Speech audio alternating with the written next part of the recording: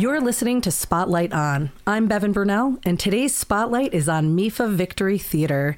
I'm delighted to have in the studio with me the Executive Artistic Director of MIFA Victory Theater, Don Sanders. Thank you, Don, for being here. It's a pleasure to be here, Bevan. Yeah. It really is. I love chatting with you. You've been a huge supporter of the Holyoke High School Theater Company and my work over the last years here in Holyoke, but also even before I was back in Holyoke. So I'm really happy to have you here today. I'm on record as saying there is no experience of theater that a person having engaged in it does not arise from it a better person. I agree completely. And all of my students have risen out of theater in such an excellent way. So, and your support of that has been wonderful.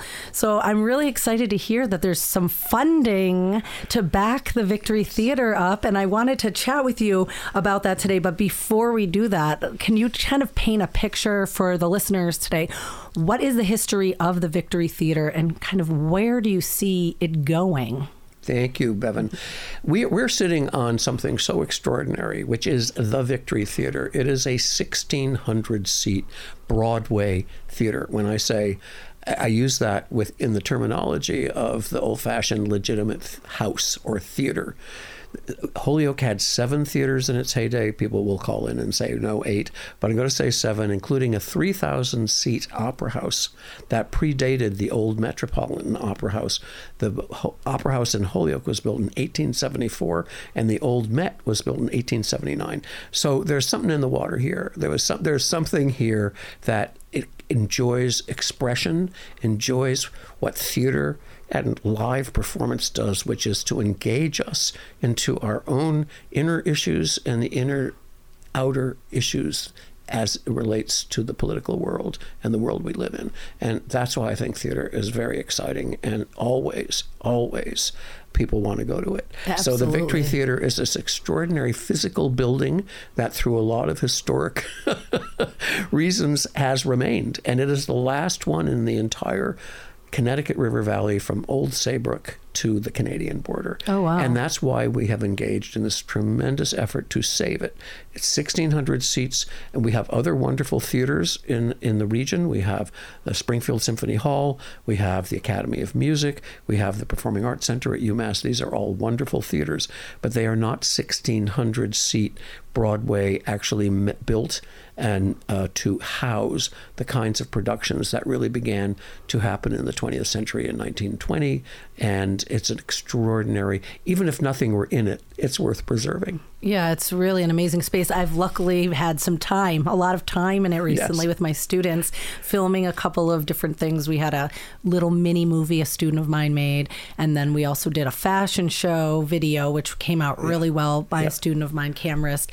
So I've spent a lot of time in there. It definitely needs a lot of TLC. Absolutely. I'll put it that way. Yes, it does. It is derelict. It was closed in 1979. And has suffered damage, etc. We've put a stop to that damage, and we have been ruthlessly, passionately raising money, and I really do feel we are in the final phase now, that this theater is going to open within the next 3 years. I mean, the audience has to remember that even when construction begins, it's 2 years of physical construction to get it back to what it was. But I have every confidence with the recent developments. Mayor Garcia has been a fantastic supporter and a person who's got it, as they say, about how important this can be for the spirit of Holyoke and for its economic development. The state legislature, we're coming off of now 3 earmarks from the legislature of money, which recognize the data and the plan and the reason why we're doing this, which shows that we're in a region now of the 3 counties, which is about 600,000 people, and in a 90-mile radius of the Victory, there are 435,000 people who won't go to the theater, who already do go to the theater. This isn't just hypothetical. They go to theater. They just don't do it in these counties because we don't have a theater that can, like a factory, manufacture the events that are happening at the Bushnell or the Schubert or in Boston. And we need to have that for our 3 counties, and that's what the Victory will do. It will also be a wonderful, I see it as a roof over our aspirations, over our heads,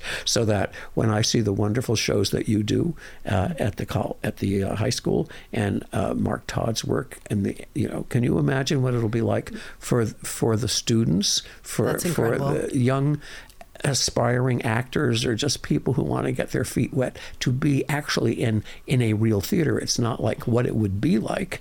It would be the annual musical comedy, like West Side Story this last year, would be at the Academy, at the Victory, and the performers would know what it would be like to be on an actual Broadway stage. Large scale stage. I mean, we are really fortunate with what Mark Todd has done to the auditorium at Holyoke High School over the last 20 years. Absolutely. But this is a different scale, It's right? a different scale. So that's going to be amazing. And I think a very important one. And the same with the wonderful work that you do. Without the work, when I remember the first experience I had with theater was in high school. A drama club was formed. There had not been one there before. And my best friend, was too complicated to go into, but he had a girlfriend who was going to be the star of the first show. And of course, they needed actors. So what do they usually need? Boy actors, right? So he said, okay, we need somebody to do this role. And I was no stranger to watching television or going to the theater. And my parents certainly liked the theater. But I mean, I was scared out of my mind. But I said, okay, I'll do it. And that's why I was said earlier, I really believe that the theater experience, the experience of standing up in front of other people and talking, or dealing with issues, relating, it's such a great format. And I believe it is so nourishing for people's health in every possible way. Totally. I agree with that. My students have flourished over my time teaching them. And just even if they're not going to go into a career in theater, it's just really great to see them have confidence in front of the classroom if they're doing a presentation, or the way that they work with people now. They collaborate more. They can share ideas and be willing to kind of share an idea that might not be so great, but have it evolve through the collaboration process. So theater is super essential, I think, to all education. It doesn't matter if you're going into the career. I think it's a beneficial thing for all students to be exposed to. And I think that the MIFA Victory Theater has helped us to produce our shows. You've financially backed our productions. You've supported our box office, and we hope to keep on continuing that relationship with you. I would love for you to tell me, what do you see happening in the next 1 to 3 years? Sure.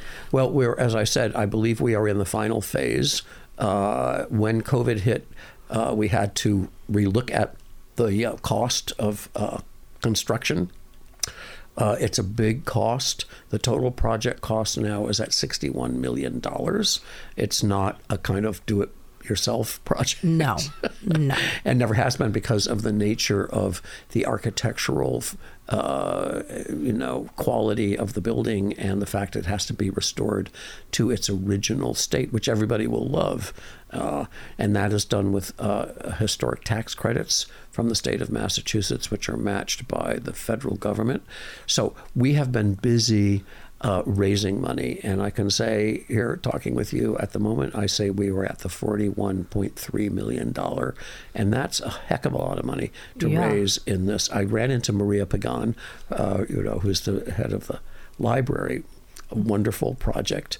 And, these projects are expensive, but they return that expense in what they do for the community, and on every level. Both, I think, on the personal level, on the touristic level, that when we have fantastic Tier A Broadway shows in that theater, in the Victory, it's going to draw people from all over the 3 counties and even from afar.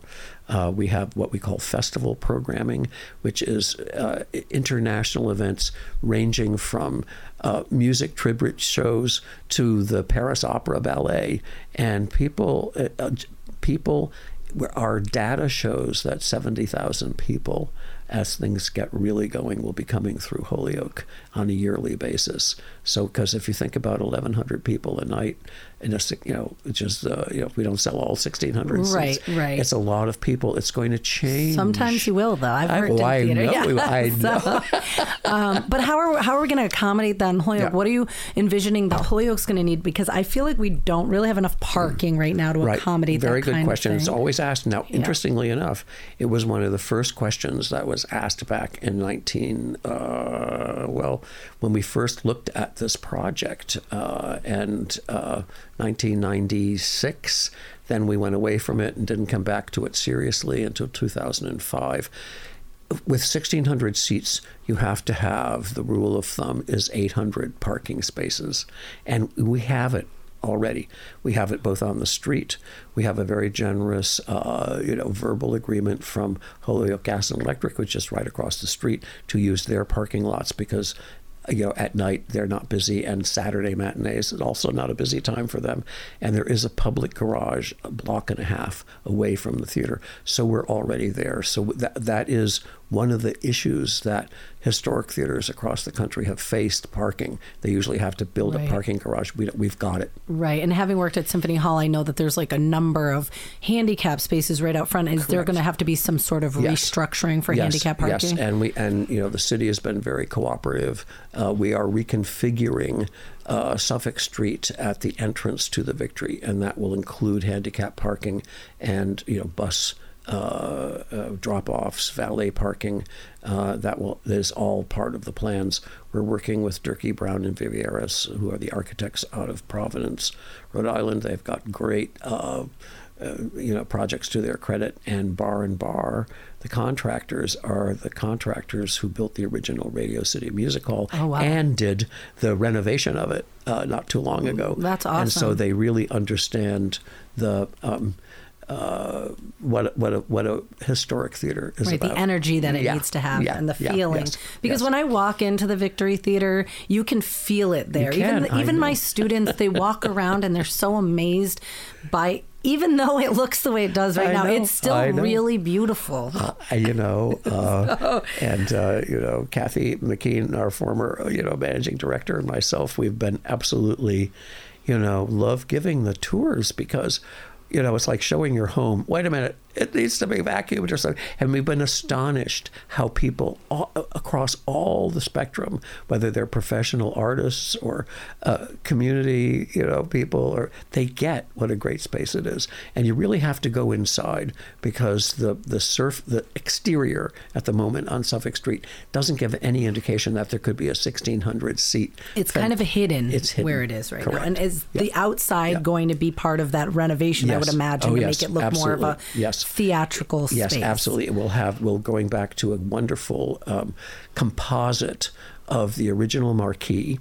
With historic tax credits, everything has to be au fait, has to be the way it was done, etc. And we've been very fortunate in that the marquee will be a rendition of the original marquee, and then that marquee was added to by what we call the Blade, this tall, fantastic Las Vegas Hollywood style, lighted up blade that goes up to the rooftop. So it's about 60 feet. Oh wow! And that goes back too. So people are going to be able to see it. That's really cool. Yeah. How is the loading dock situation going to work? Because knowing how shows are big, like truck tours that come through, how is that going to work, and how is that going to affect traffic and all that? Well, that's a great question, and I can say I am the veteran of loading dock and the successful outcome of finding a way to solve it. So we found that about 8 years ago, the contractors and the architects dealing with the needs to make it be able to be a theater that services the kinds of shows we want. The loading dock was not sufficient. It was originally just a couple of doors on the alley. And so what we had to do was to acquire the adjoining property at 134 Chestnut Street, which people may remember was from the exterior a rather charming mid-Victorian house, which had become part of the funeral parlor complex. Okay. So we had to buy that and then demolish it so that we have the space to have a new loading dock for exactly the kind of Fruhoff trailers, I call them Fruhoff trailers, Right. who back in, Right. and that will be accommodated. There will be an annex that will be added to the side of the building of the on Chestnut now, which is now the old building has been torn down, so it's just an empty lot. Okay. That took about 4 years. I mean, that was really, and we had to buy the building, of course, then get it demolished. But that will be what we're calling the Demore Annex, and it will accommodate additional service support for the building itself, in large dressing rooms, office space, security and engineering, heating and lighting facilities or aspects that can't be accommodated in the original footprint of the building. Okay. Yeah, that sounds really great. To have all of that on site too, and not have to travel from an administrative building to the space. Yes. I've worked in multiple theaters where you're not in the theater when you're working, and a lot of steps going back and forth between the spaces. So it's going to be great. It's very hard to explain to the non-theatrical public. Why should they know? Right. But even if you have to cross the street when you've got a show that's opening, it feels like having to go from one country to another. Back and forth and There's back and forth. nothing more wonderful, Things. exactly, than when the old Amsterdam Theater on 42nd Street was renovated. Of course, all the offices were on the top floor, and it just was so wonderful. The producer, everybody could just come down in the elevator and be there or go back up. Yeah, that's and great. it'll be a tremendous asset. So you think that construction will Yes. start in the next 2 years? Well, and I always say, and listeners can always, you'll give them the information and how to get in touch with me. I'm always willing to take the heat for my predictions. Right, but I would say we are really working hard to get some form of construction beginning by the end of this summer.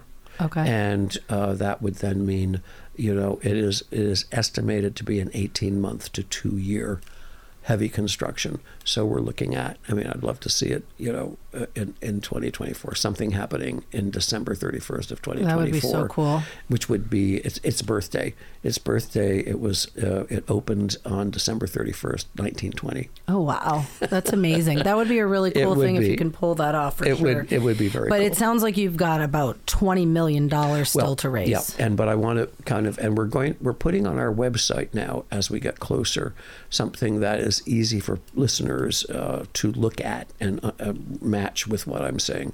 And the cost of the construction out of that $61 million, again, we're refining it. Things changed because of COVID and the cost. I'm going to say, as I speak now, it's $48 million. Okay. So we need to be able to sign the contract with the contractors that say the $48 million is covered. The remaining amount of money is in soft costs, in developers' costs, in a sustainability fund, so that when the doors open. So that is, we don't need to be at that amount in order to actually start construction. So that's what we're working on now. And as I said, as I speak, I can say with a straight face that we have identified 43.1 million. So we're not too far away from that. That's really getting there. It's getting we're close. working our butts off Yeah. to close that gap. What is your staffing going to look like once the doors do open? Because it does take a lot of legwork to plan a season and make sure that there's ongoing people coming in and out with performances. Absolutely. And also balancing that with the community events that you want to have in the space. How are you envisioning that all going down? So we have in the business plan with the theater open, there are jobs for over 100 people. Wow. And that includes, of course, people forget about the tremendous amount of maintenance staff, janitorial and security, etc.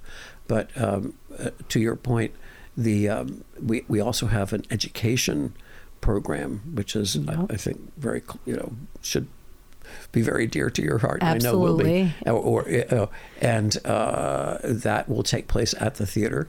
And we're working also in coordinating with that with Holyoke Community College. Oh, great. So the staffing, we have a very carefully worked out plan for the staffing, and the staffing really needs to be in place. The deadline is 6 months before the show opens. Okay. I call the opening of the show. Right. The big grand show. Right. Yes. But we're working on that now, and always looking for, and refining what we think the support system is. Yeah.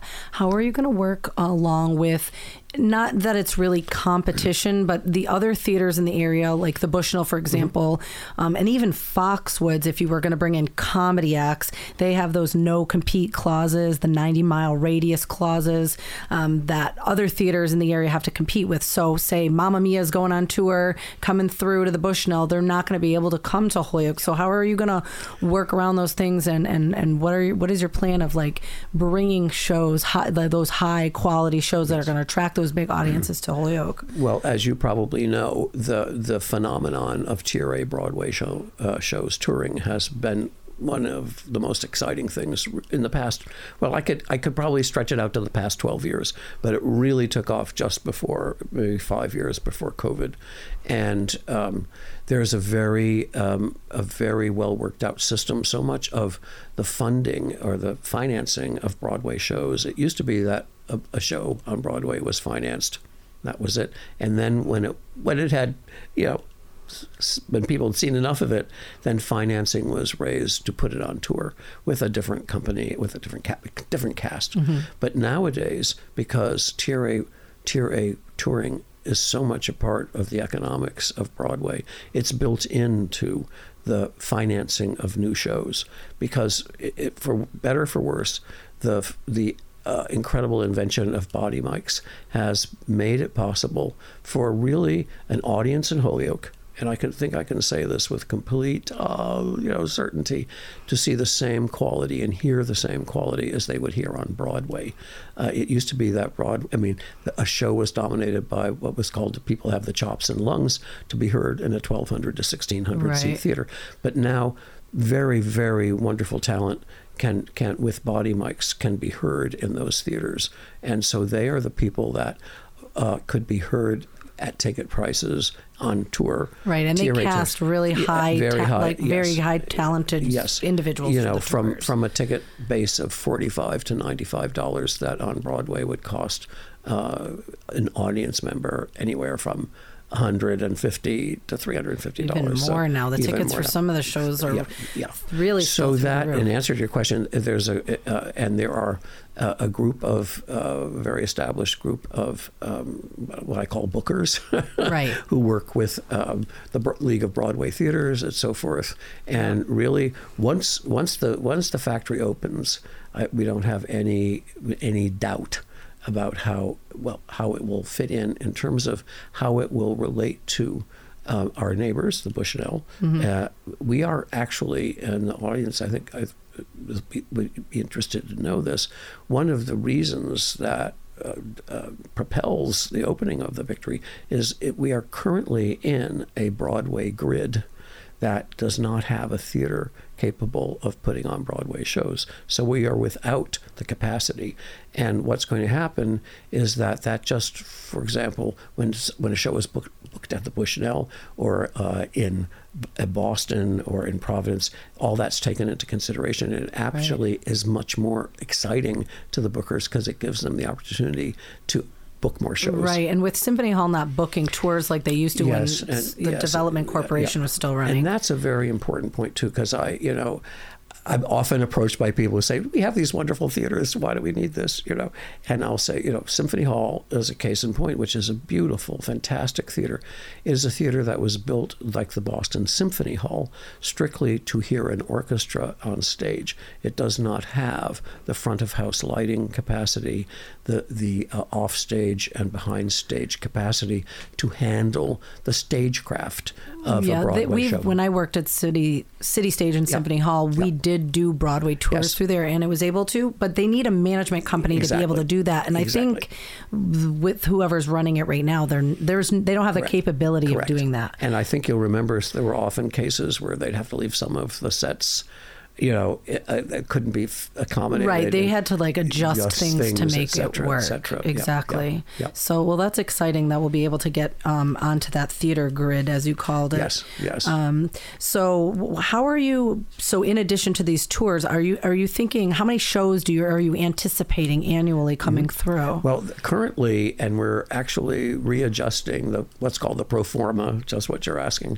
And I believe we're looking at between 4 to 6 Broadway shows, and then what I call the festival events. And that's things like the Rossini Opera Festival, or like dance festivals. Dance festival, exactly. Okay. And then we have the community. If the high school musical is there, and something that you're doing, there's another lot of opportunity there. So it will be booked. When I say booked, or programmed year round.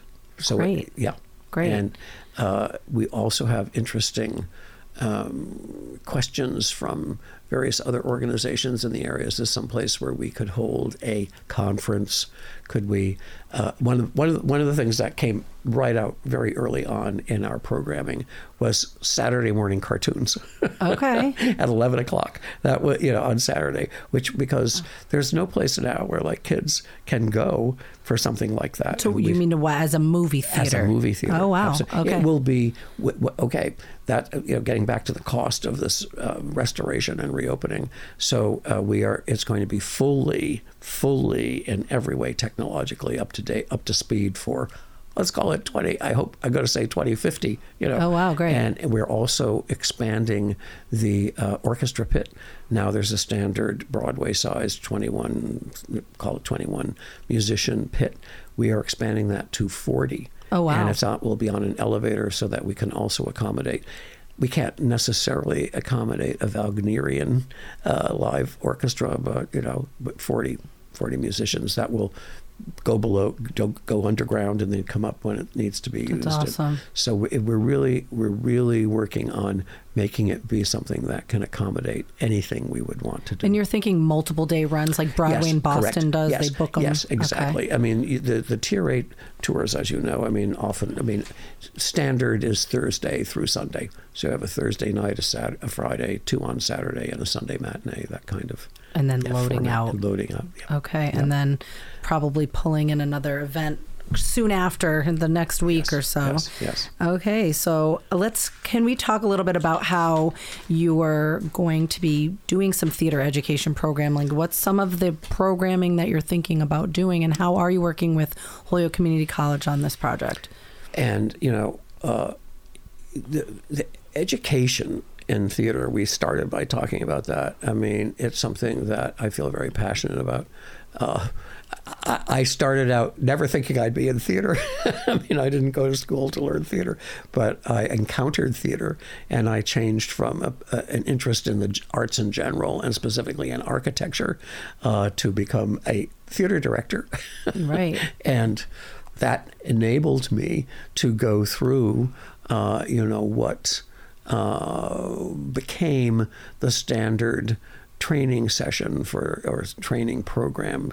So I graduated from the University of Pennsylvania. I became the head of the Penn Players, which Harold Prince was also the head. So managing a nearly 1,000-seat theater.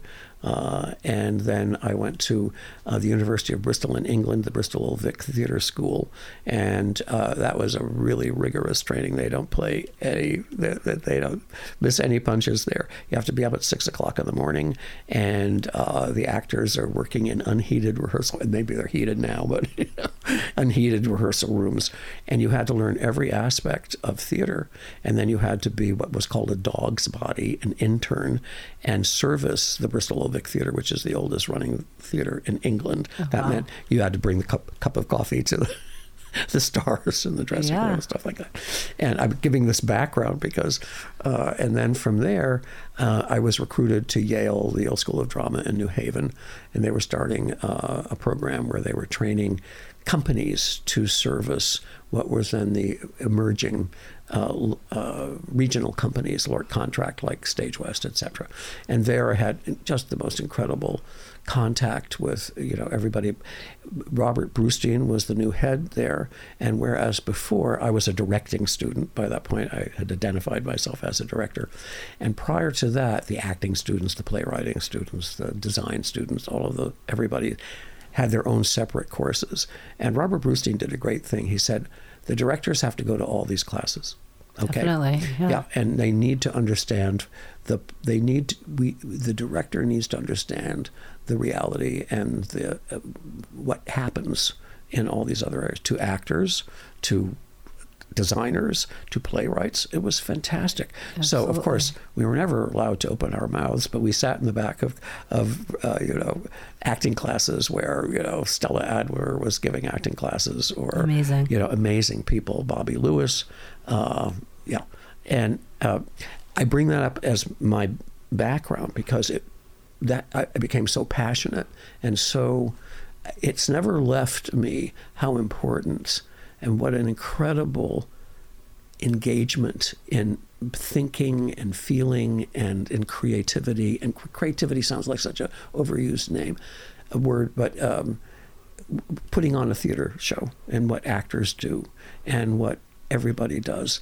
And so the Victory program takes that into consideration. We are also focusing very strongly on the non-artistic aspects of the world of I'm going to call it the entertainment industry. So like the administrative side. Administrative, backstage, box office, things like cosmetology, all of the sound, light, lots of the areas, because we have, as you do at the high school, we have programs in the local colleges and universities which deal with the acting and the playwriting, etc. So we want it to be focused on looking at the Victory as a kind of maritime academy. I think that's a great idea, because there's so many students, having gone to UMass myself and interacting with HCC all the time. They need to practice these things and not just in their own departments. It's great for them to have exposure outside of their theater spaces so they can meet new people and make connections and start to kind of navigate through the world of theater, because it really is about practicing and meeting people. You said it. And it's apprenticing in the old-fashioned way. Right. And there's also, at any one time, nearly 110% employment for people skilled in those aspects of the industry, not just in live theater, but in television, in film, in media of all kinds. And now the entire, daily, the world of how we receive entertainment is changing with streaming. Between you and me, and we know it all goes back to what the actor feels and says, and how communicative that essential part of the craft is. But there are all these other things that are happening that are bringing acting, the expression, stories about how we live, all of that to people in amazing ways that didn't exist even 10 years ago. Yeah, that's true. And there's so many things you can do. Like when I worked at Arizona Theater Company, they had a great summer program called Summer on Stage. And it was for high school kids. And they had professionals directing them in shows. And the kids also got to sign up to work backstage and design lights and all that. And they would do performances in the summer. And it was just a great opportunity for students to be able to continue the learning that they were doing in their schools, but also do it in a way that was interacting with these professional artists and learning more skills over the summer. So then when they went back to school, they were ready to dive right back into it again. So that's really cool that you're going to be doing that for apprenticeships, but it also sounds like we might be able to do some shows there. Absolutely. That's exactly. We'll have to work out the details of how we're going to build a set in there and not interfere with the scheduling. So we might have to it can be built and brought in. I mean, all of that becomes, as you know, the reality of theater. And that's a fantastic thing for people to experience. That's why the shows I see that you do, and nobody can do that unless they know the score. And you know the score because you've done it yourself, right. Bevan. And that's what the students respond to, and that's the knowledge that they get, and that's what's useful to them, as you say, whether they go into the theater or not. There are aspects of the theater, like loading a set, like it's not just, where the lights are, where the sound is, all of these, what time rehearsal begins, right. It's very important part to the kind of organization of getting anything done. Absolutely. I always say to people, it's problem solving and logistics. The kids are learning how to problem solve and how to make things flow in a way that makes the most sense. So all of these skills are super important to any career that anybody can go into. And I think the other interesting thing, so when I bring this up only because I don't think about it all the time, but I've been thinking about it more in as far as the education part, is that so I began my career at the New York Shakespeare Festival, the public theater, the first season that Joseph Papp put on it on Lafayette Street, and there's going to be a big celebration of that. Gail Papp is bringing out a book about her life with Joe. She was his wife. She's his widow, and because of that, I was recruited to advise a program out in Chicago, which became the Columbia College Chicago theater program, which is really thought of as one of the most successful training programs. The goal was to train inner city youth in theater. And it was so interesting because I had never really, I didn't think, that's not what I thought of. I mean, I did not think of myself that way, but I didn't think, I thought, I put on shows. I direct shows. I read, and it was fascinating for me because of the dedication of the people that began that program. And I think it has really accounted the most successful program, of its time. I just remember watching the students, I think of them as the cast, the company, whatever, right, walking across the stage. These were not actors. I mean, these were people, who were going to be doing sound. And I remember one time there were three young folks, and they were walking, and they just stopped because the one thing I said was, it has to be on a real theater. There is no point building a ship in a bottle. There is no point. The thing that excited me about the theater was that I could always be working, even experiencing the size space that was realistic. Okay, those spaces later could become off-Broadway shows that seated 200 people. It doesn't matter. It's a space that is going to be used for the actual presentation. And that changes people. And I saw these three, I've got to call them kids, and they suddenly stopped. I won't use the expletive. They said, they were looking out, and they said, And when they went back and started working with the sound and the light, that changed them. That's what's great about having really when the theater was improved at the high school. I mean, it has volume, it has space. There's something there that gives people the experience. Yeah, there's a complete renovation happening this summer, actually. Yes, I know. The new seats are actually going in this summer. We've got so many brand new lights going in. It's going to be amazing. And flat panel side curtains for the wings. It's going to be really awesome. Wonderful. But you know what I'm saying? It gives, and I think even when people then think, a lot of people, of course, in the theater are in film and now in, Netflix series. I mean, before COVID, there were 349 series being shot in LA. Now there are over 3,000.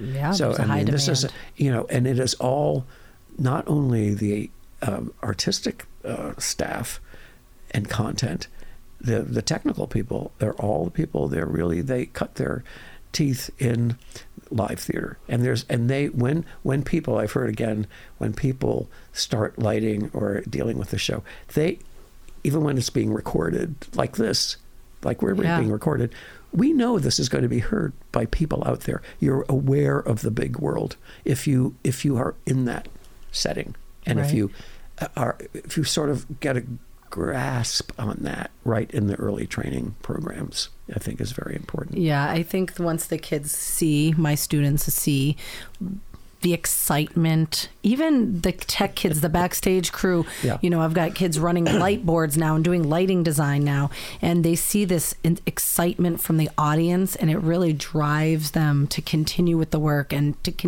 continue learning and how to do their best work in it. Yes. So I think it's really exciting work, and I'm excited to see what we can do with MIFA Victory Theater as we move forward. I already have some ideas for fundraisers for the theater company that I'd love to do at Victory Theater. Do it. So it would be just so wonderful because, we have to raise all of our own funding just like you do for our productions. And so speaking of funding, how you're going to end up getting some like producers or backers for some of the shows too, because there is a portion of money that has to be invested from the theater itself to get these Broadway tours through, right? So, so I'm sure that you've already have a slew of people that are interested in backing shows, but it does take a lot of work. I'm sure your development department's going to be busy moving and shaking. Development is a key.